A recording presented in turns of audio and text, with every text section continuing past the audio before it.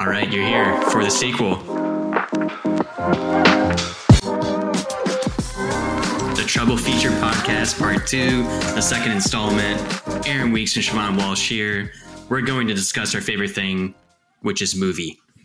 And you're here to listen to our discussion about movie, and I'm happy you're here. So on this double feature, again, on the last episode, if you had a chance to listen to, we did American Psycho, Promising Young Woman. Kind of the crux of this show is Sean and I, we watch two movies and then we want to talk about them. We want to take those threads. We want to put those red strings on bulletin boards, connect the dots, talk about why these two movies are interesting. How do they speak to each other? What makes them the same? What makes them different? To us, that's fun, and we hope it's fun for you too. So on this episode, we're going to talk about two black and white features that we watched recently, which is Roma and Frances Ha. So to get us started, I'm going to pass it to you, Siobhan. If you want to kind of maybe set up these movies, maybe talk about Roma, Frances Ha, who directed them, what's the facts, give us those details. I can also fill in the gaps as well. So give it to us. Yes. Okay. So we watched Roma, which is, I guess first we watched Frances Ha. Frances Ha is a movie that came out in... Hold on. I should have been prepared for that. Okay, yeah, okay. It's a 2012 movie. It was written by both Greta Gerwig and Noah Baumbach, and it was directed by Noah Baumbach. And it is just a story told in black and white about a woman who lives in New York. She's in her mid-20s. It's like the ultimate mid-20s movie to watch, where she is literally just going throughout her life. She's like a ballet dancer, and she's recently had like a small falling out with her best friend, and it's just kind of like a slice of life it's like a picture of this moment in Frances Ha's life, or Frances's life. And then Roma we watched, which was 2018, directed by Alfonso, is it Cuarón? Well, yeah. And it's kind of also told in black and white. It just tells the, story of, I guess, a middle-class family in Mexico City in the 70s. And, but really through the lens of, or told through the perspective of is she like a nanny or? Yeah, I would say a nanny, nanny. Or, yeah, like live-in nanny for the family. So, yeah.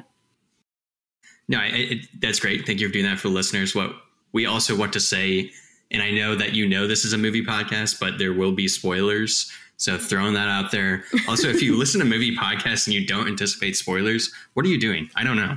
I know. So whatever. I think some of the obvious threads I'm going to talk about first is like, one, these are both black and white films, which is why we did this run of movies. But what I want to really pick apart with that is kind of like, how does that set the mood for you? I think with Roma, to me, the black and white mood of it all, it makes it feel authentic. Like, again, in this movie, you're really getting Cleo's story and Cleo's world and everything around her. And I think really the black and white really lends to that. Frances Ha, I think more so to me gives this kind of feeling like I get for watching like Manhattan by Woody Allen. It's just like this antiquated New York City. And like, that's the mood of it all. And you're really getting this like photo book of the greatest city in the world. Anything else you want to pick apart with just black and white films in general, kind of maybe what black and white does for the viewer? I'll just give you kind of the space there. No, that's so true. There is a sense of authenticity, I feel like, where it feels like you're watching a movie. It feels like something about this is important. I think when like the use of color obviously is its own medium when making film, but having it in black and white really makes you focus on the story itself, which is interesting. But yeah, I don't know. I think what I love about both of these movies is that they're in black and white, but it's not to create some type of fake grain, like vintage feel to it, because they're very much still like they're both shot in digital. So it's very much a modern black and white movie. And I think Alfonso Cuarón said when he was, or just in an interview, asked about why he chose black and white, because he was trying to evoke a sense of nostalgia. Because essentially the movie is based on his own memories and his own life. So I guess that's what he was trying to do. Whereas I think Frances Ha, it's also black and white, but it's not nostalgic per se. It's more romanticized. Does that make sense? I don't know. I love the choice in both situations. So I think black and white could be, if it's not used correctly, it's overdone and it really misses the mark. Right. I think with both these films, this is where Film School Dropout and Siobhan's Film Corner were kind of overstepping here. But yeah, I think where Roma really fits in with like Italian neorealism of like you're just setting the camera up and the world is happening around you, where Frances Ha is essentially more the French New Wave. Yes, French. That's what I was going to say. And listeners, go look those up. Okay. We're not professors, we're not teachers, but that's kind of what I got out of that. We know movies. We know movie, and we're going to talk about them. Okay, the next obvious point, but I think is really important because I do want to deconstruct a little bit, is these are women-led stories directed by men. Mm-hmm. Yeah. And I, as a man myself, find that interesting. Mm-hmm. But what I wrote down is like, is this interesting, but are we interested? Like, did they do their due diligence? I think these are movies that I kind of know both you and I love, but again, man directing these very like powerful women-led stories. Do you have any thoughts on that, Siobhan? Yeah, I don't know. It's really interesting because I do love these movies so much. I saw Frances Ha first, and watching it, it's like obviously very relatable, and like the value of the movie does not lay in how relatable I as a person like find it. But I also think that if Greta Gerwig didn't have writing credits on this, it might have been a different story.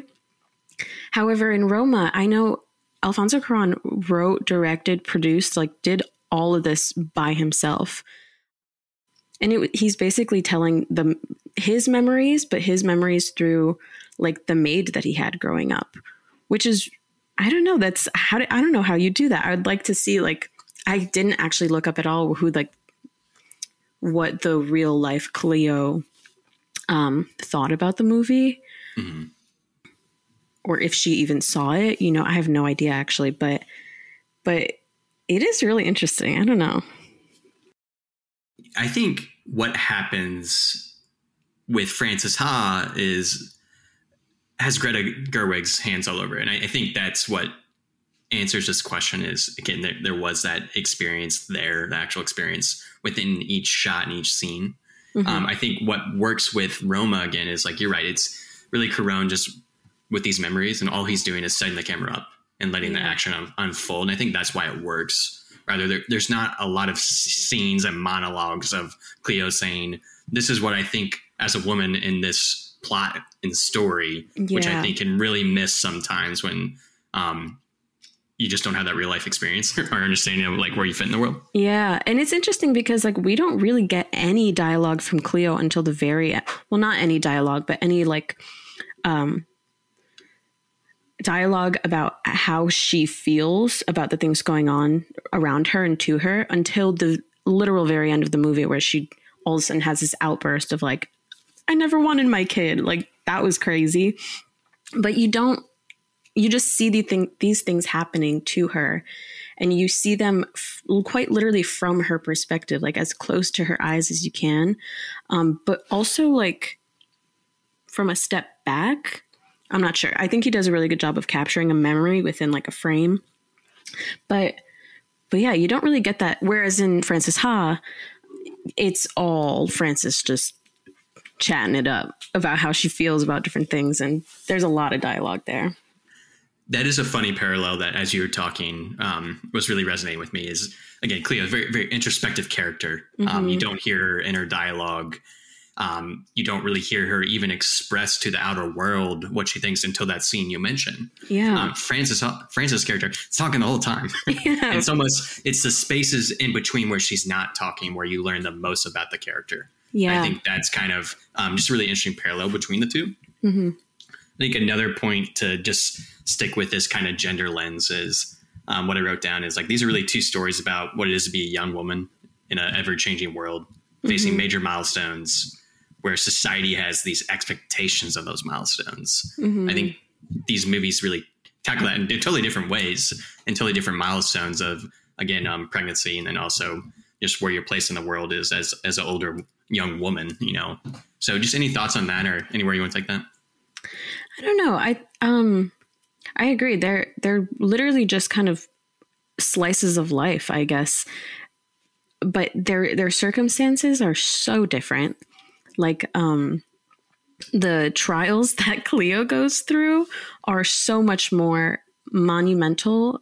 Like how she deals with them is where you like see her story. Just like, not that, I'm not sure. I think that Frances's problems all like are created by herself, you know, and she has like all these abilities and opportunities, but she has to like figure out really what to do with them.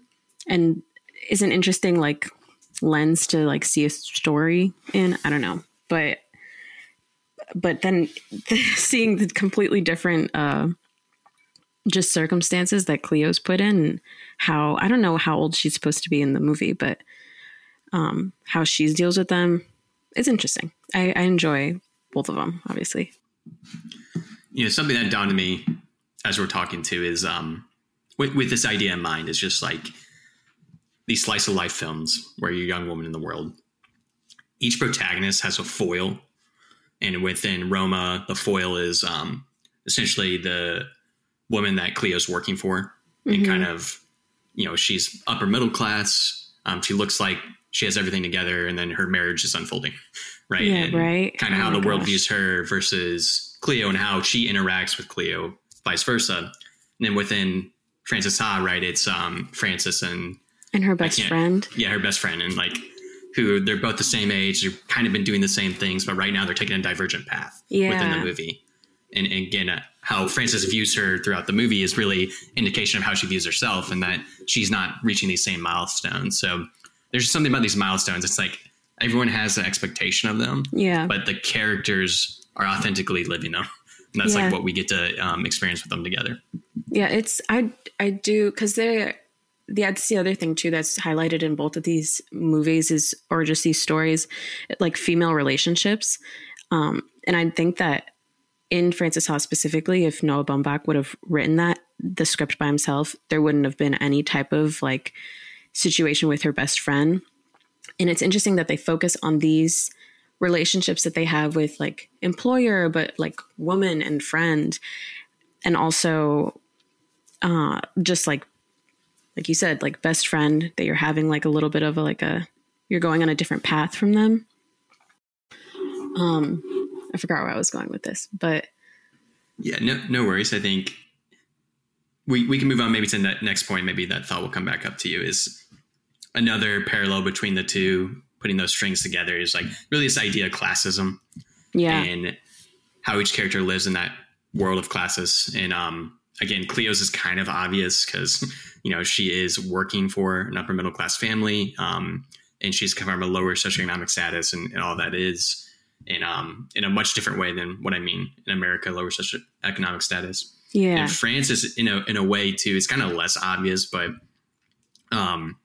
when she's with Lev and those characters, right, and she's really understanding, like, they live a totally different world of affluence and the bourgeoisie and all that. And again, being a young woman living in this world, you know, what does that mean? And kind of both movies take it different ways. Just any thoughts on that? Yeah, I find it so interesting in Frances Ha, or just there's that one scene where she's like, I'm literally poor. And she has to like remind her roommates, like quote unquote, that she's crashing on their couch and she's paying rent. And she has to remind them, like, is it still okay if I pay less rent than you?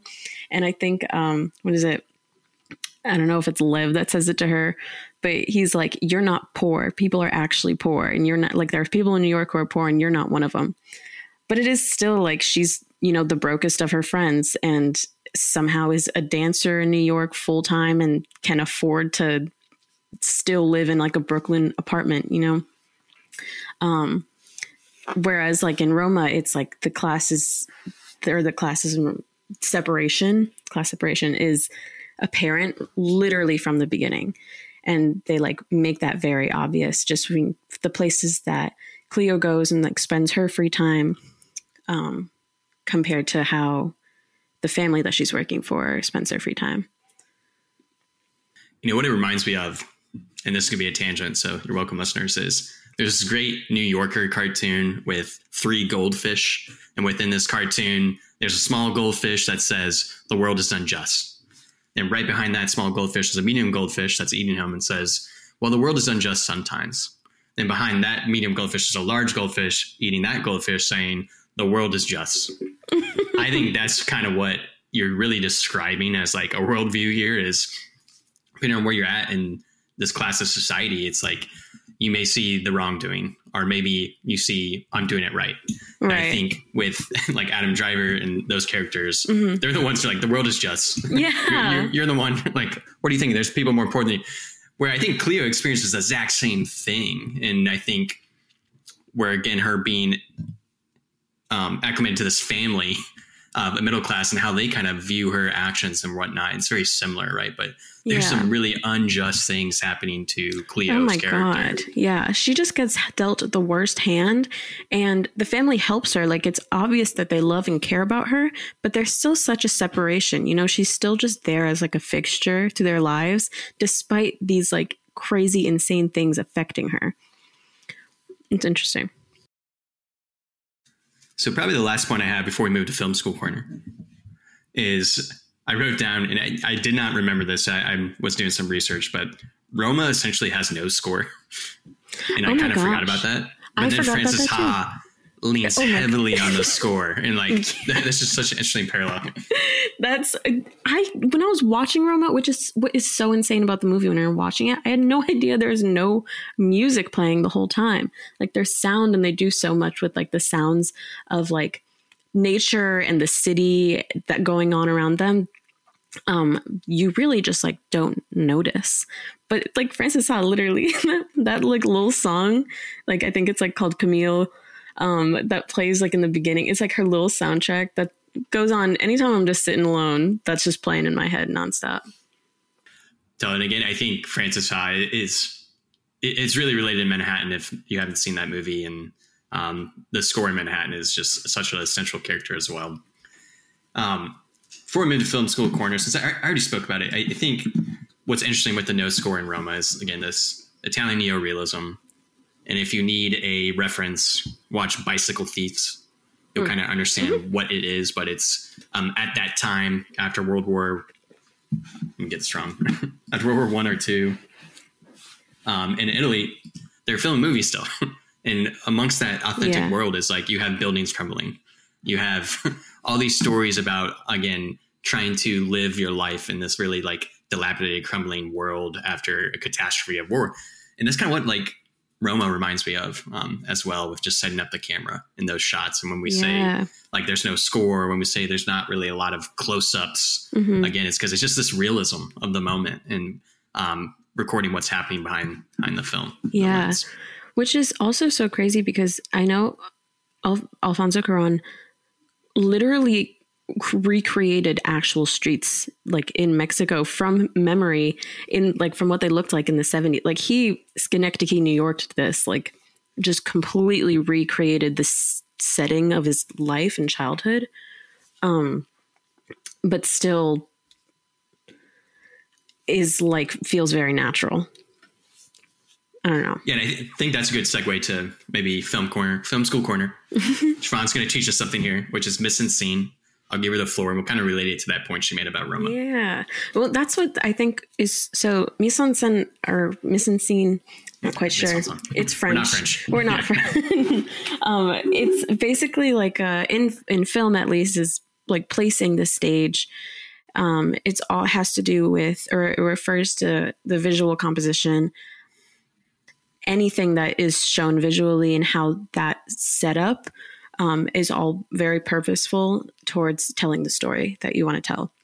So costume, set design, everything that you see visually, and that is chosen distinctly to be visualized is mise en scène. And I think Roma is just mise en scène in a movie. Like, he did this all so deliberately, which is different from Frances Ha, but it's a beautiful film. Yeah, I think the point I want to make about Frances Ha with mise en scène is essentially something like that. Yeah, something like that. Essentially, I think New York City is a great example of, like, you can just set the camera up, and within that frame, the player's in the right place. Yeah. The setting's in the right set. And there's, like, such a visual, compelling story behind that. And that's, again, you know, she's just traveling around New York City and you're getting there.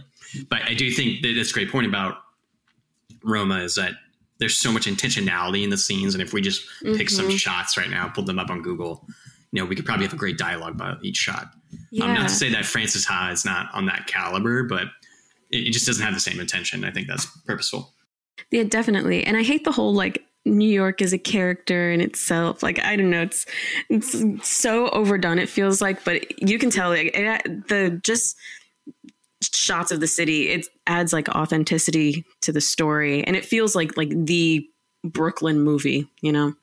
So that's because you're from New York City. I'm not, so I can say that. Yeah, you don't. You don't get it. Not like I do.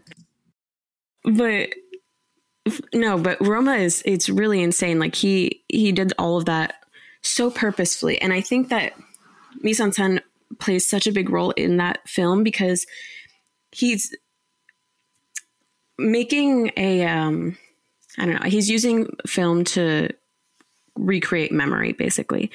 And you can see in each shot, we're watching it through, I kind of mentioned this earlier, but we're watching what's going on through Cleo's perspective, but she's still in the frame. We can see what she sees, and we can see how Alfonso sees what she's seeing.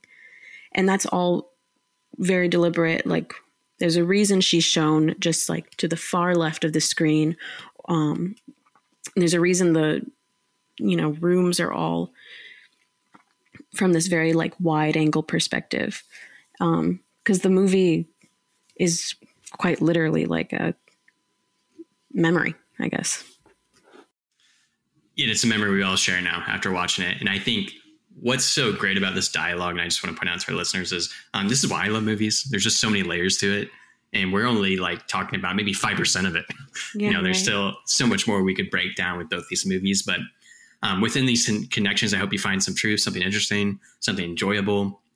I'm going to kind of move on from these. The last point about Alfonso Cuarón I do want to make is, I think he single-handedly has made the best franchise IP movie of all time, which is Harry Potter and the Prisoner of Azkaban. So I'm just going to say that. So if you need a director to revive your franchise and make it on an artistic caliber, you hire him. He knew what he was doing. He establishes the realist sense of time in every movie that he does, and Harry Potter is only the start. Definitely. So maybe we'll do a Harry Potter double feature at some point. So true. Well, why did I have a dream last night that I absolutely had to watch The Goblet of Fire? You can watch that one, but he didn't do that, so it's not as good. That's so true. That's so true. And this next segment, essentially what we're going to do is we're either going to talk about director, we're going to talk about something interesting, we're going to do a fun game. Today we're going to do Recasting Couch. So we want to recast another black and white film that we watched recently, which is Coffee and Cigarettes. Essentially this film by Jim Jarmusch in 2003. It's all these vignettes of different scene partners over time. I think he filmed this, I think it was over like 10 years, if more. I think it was literally 17 years. Okay. So almost 20 years of filming these vignettes with different actors and actresses over time, and really combining these short stories together to make a full text. And yeah. It's always been one of my favorites. Just if you go on YouTube and look up the Tom Waits and Iggy Pop scene, that's one that I reference a lot to my friend group and when I talk about movies. But what we want to do today is just kind of pick some of those scenes and recast them for fun. I can go first if you want, Siobhan, unless you have one that's interesting. You want to throw out. Please. All you, take the stage. I've been on the edge of my seat. I've been thinking about this a lot. Okay, so one great scene, and there's, I believe it's called Twins, and it has Spike Lee's brother and sister in it. Mm-hmm. It has Steve Buscemi. Okay, so I'm taking a big swing here, which is I would recast them with Arnold Schwarzenegger and Danny DeVito, who played in the movie Twins. Oh my! I believe it's from 1993. I believe. Let me look that up. No, absolutely. I didn't even think about that. That would be hilarious. 1988. Sorry. I think that would be great. That would be great. It'd be funny to have the same outfits, same framing, same everything. And then Steve Buscemi's just untouchable. You can't recast him. It's impossible. So I was thinking about Steve Buscemi and I was like, I don't know. I would still cast him today in the same thing. I mean, like it's almost 20 years and I would still have Steve Buscemi in it. Yeah, because he's perfect. He is perfect. So is there a scene in mind that you want to recast any of the actors or actresses? Okay. For the Twins one, Armie Hammer and Armie Hammer, the Winklevoss twins, if you will. That would be crazy, but I don't think we want to have Armie Hammer in a film. If we were, we don't want to do that. So yeah, Steve Buscemi is going to be Timothée Chalamet. I was going to say, I have my notes here and I have like different people and there's just a line that says Timothée Chalamet. I don't have anyone specific, but that he would play, but I just know that he would be in it for sure. The Cate Blanchett scene. Ooh, okay. Where she plays herself and her like broke down cousin. Aubrey Plaza, ? Oh. I think she would do a good job. You need someone with some range who can really do a bunch of different roles. Yeah, that's so true. She kind of has like a one, she kind of just does one thing, but I feel like it would work. Totally. Okay, I wrote down Amy Adams for that part. Amy Adams, that would be a good one. What made you think Amy Adams? Again, I was looking for an actress that is very well known. Yeah, but it has like such a deep range and could really play essentially themselves, but in a different persona. And I thought she'd be great for it. Definitely. Did you pick anybody for the Tom Waits Iggy Pop? Okay, I did not. That one is like, I don't know, also sacrimonious to me. Yeah. Like, I don't know if I can change that at all. If anything, it'd be great. You could just do a segment of Tom Waits and anyone having coffee. And Tom Waits just being Tom Waits. And absolutely. That's something that I would pay a lot of money to view. Yeah. After watching this movie, I went into like a little Tom Waits, on a Tom Waits bender, if you will. Crazy. Certainly. Crazy experience. So one obvious one that I had written down, and maybe you'll agree immediately, but there's the female fatale scene. It's like very short vignette. Yeah. You know who's perfect for that. Lana Del Rey. You're going to say Lana Del Rey? That's right. I was going to say Lana Del Rey. And I didn't want to be annoying by saying Lana Del Rey because she would be perfect. There's only one choice. Come on. Who else would do that? You know what, though? Okay, so Lana Del Rey is perfect. As I think her name is like Renee. I Googled it, Renee French. She's like only in this. I was thinking like Jenna Ortega. Oh, okay. I think that's a great shout. Right. But she would be in this at some point. Another good one I had was, I don't know. Jeff Goldblum in Bill Murray's spot. Oh, okay. Yeah, let's end on this one here. So Jeff Goldblum, would you choose anyone for RZA and GZA from the Wu-Tang Clan? That's what I don't know if I could, They're irreplaceable. I don't know. Right? They are kind of irreplaceable. But you know who I could see being replaced? The White Stripes. 100 Gex. Okay. I know of them, but that makes sense. You may have to explain to the listeners a little bit. Just a little quirky, Yeah, you need the quirkiness and like the weirdness and someone who's over the top, but not like in your face over the top. Yeah, so true. That's fun. So, okay, I wanted to end on Bill Murray and Wu-Tang. Oh, yeah. Because this is the one I had. Wu-Tang is irreplaceable. I think so, too. You cannot recast them. Yeah. However, Bill Murray, recently, he's been canceled, right? Like, we're just out on Bill Murray. So it's like, Bill what Murray's better out. than to get another canceled Chicago famous person, comedian? Okay. John Mulaney. Oh my God, John Mulaney. It's almost a 1-for-1. But sitting down, getting lectured by Wu-Tang Clan. I would absolutely I would love that. That's a good one. So listeners, I would encourage you to check out Coffee and Cigarettes by Jim Jarmusch, 2003. It's a really fun movie. Again, it's different. It's not for everyone. There's another scene I'll shout out is the champagne scene. It's one of the last ones. It's just delightful. Yeah. And that one's almost recastable as well. Mm-hmm. Fave of the pod. Fave of the pod. Okay, so this last segment here, what we're going to try to do, and this may get a little quirky and off the rails here, is we want to do some table reads of scripts of the movies we're watching because we like screenwriting. We want to talk more about it and we want to experience it. So we're going to do a little segment from Frances Ha. So let's get our vocals ready. Let's get our acting skills ready. Oh my God. What do you want to do, Siobhan? You just want to read it? Yeah, let's go. This is my favorite monologue. I think this is like an intensely lonely scene, but it's like kind of makes the movie what it is. And like she kind of like has this, you find Frances has a belief at this point, and it comes true. But it's a great, it kind of wraps up the movie into one little scene for sure.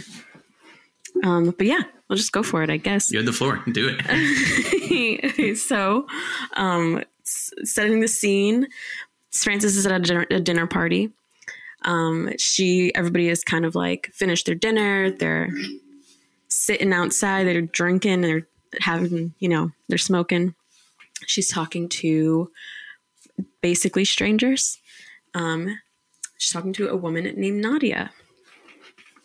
So Frances goes, Nadia, I want this one moment. It's what I want in a relationship, which might explain why I'm single now. Haha. It's like that thing where you're with someone and you love them and they know it, and they love you and you know it, but it's a party and you're both talking to each other or both talking to other people and laughing and shining, and you look across the room and you catch each other's eye, but not because you're possessive or that it's precisely sexual, but because that is your person in this life. And it's funny and it's sad, but only because this life will end. And it's a secret world that no one else knows about that exists right there in public, unnoticed. Sort of like how they say other dimensions exist all around us, but we don't have the ability to perceive them. That's what I want out of a relationship. Or just life, I guess. Love. Blah, I sound stoned. I'm not stoned. Thanks for dinner. Bye. Nadia. Oh, bye. Just like that. Rachel, I do want to read this part. Rachel, where the fuck are you going? Okay. Why, where the fuck are you going? First off, bravo. Thank you for doing that. I think this is fun. I want to do more of this. But I want to end on that Rachel line because I think like that question reminds me of Hamlet. Sorry, listeners. Is it's just like the central question of the whole movie, right? Yeah.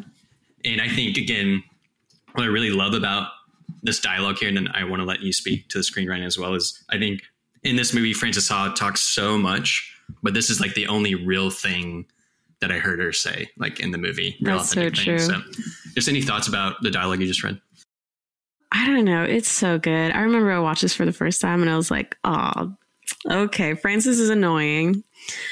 She's just like me for real. She doesn't know what she's talking about ever, but I think this scene in specific completely wraps up what her belief is. And I think when they were writing this, they decided that she can't just be running around willy-nilly, which she does, but they decided that she needed to have a belief. But this isn't something that you can just throw in at the beginning to like set the mood for the whole story, because you know that she's on this mission and you know that she's trying to just get through life, but you don't know what her real like purpose is until you hear this. And this is like a good halfway through the film. And then of course, in the end, like this comes true and she finds this and she has this, but it's not with like a man or a romantic partner. It's with her best friend. And I think that this is just the whole script is so beautifully written to portray the importance of like a soulmate and how Frances does have her soulmate and it is her best friend. But it's not, I don't know. It's all really well wrapped up right here. But yes, she says so much and so little at the same time. And then after this, I love she goes to Paris and sees Puss in Boots in theater, which is pretty dope. That checks out. Yeah. I think it's a great breakdown there, Siobhan, and I appreciate you reading the script. I thought that was fun. Yeah, right. We got to do this again. We got to brush up on our acting chops. Yeah, we'll get better as we go, listeners. Give us some feedback on what you think. So that's the episode of the Trouble Feature podcast. Again, our double feature we discussed today was Roma and Frances Ha. On next episode, if you want to watch before we talk, we're going to do some Wes Anderson films. The double feature is The Royal Tenenbaums, The Darjeeling Limited, and we're probably going to talk about family. And then we'll give Siobhan the floor to talk more about Asteroid City and the newest Wes Anderson film. Yes, I'm excited. Watch a Wes Anderson film this week, folks. Yeah, that's your homework. There's your marching orders. So watch movie, talk movie, love movie. That's the Trouble Feature podcast. We appreciate you. Until next time. All right. Thank you. Do I say end scene? End scene. Cut.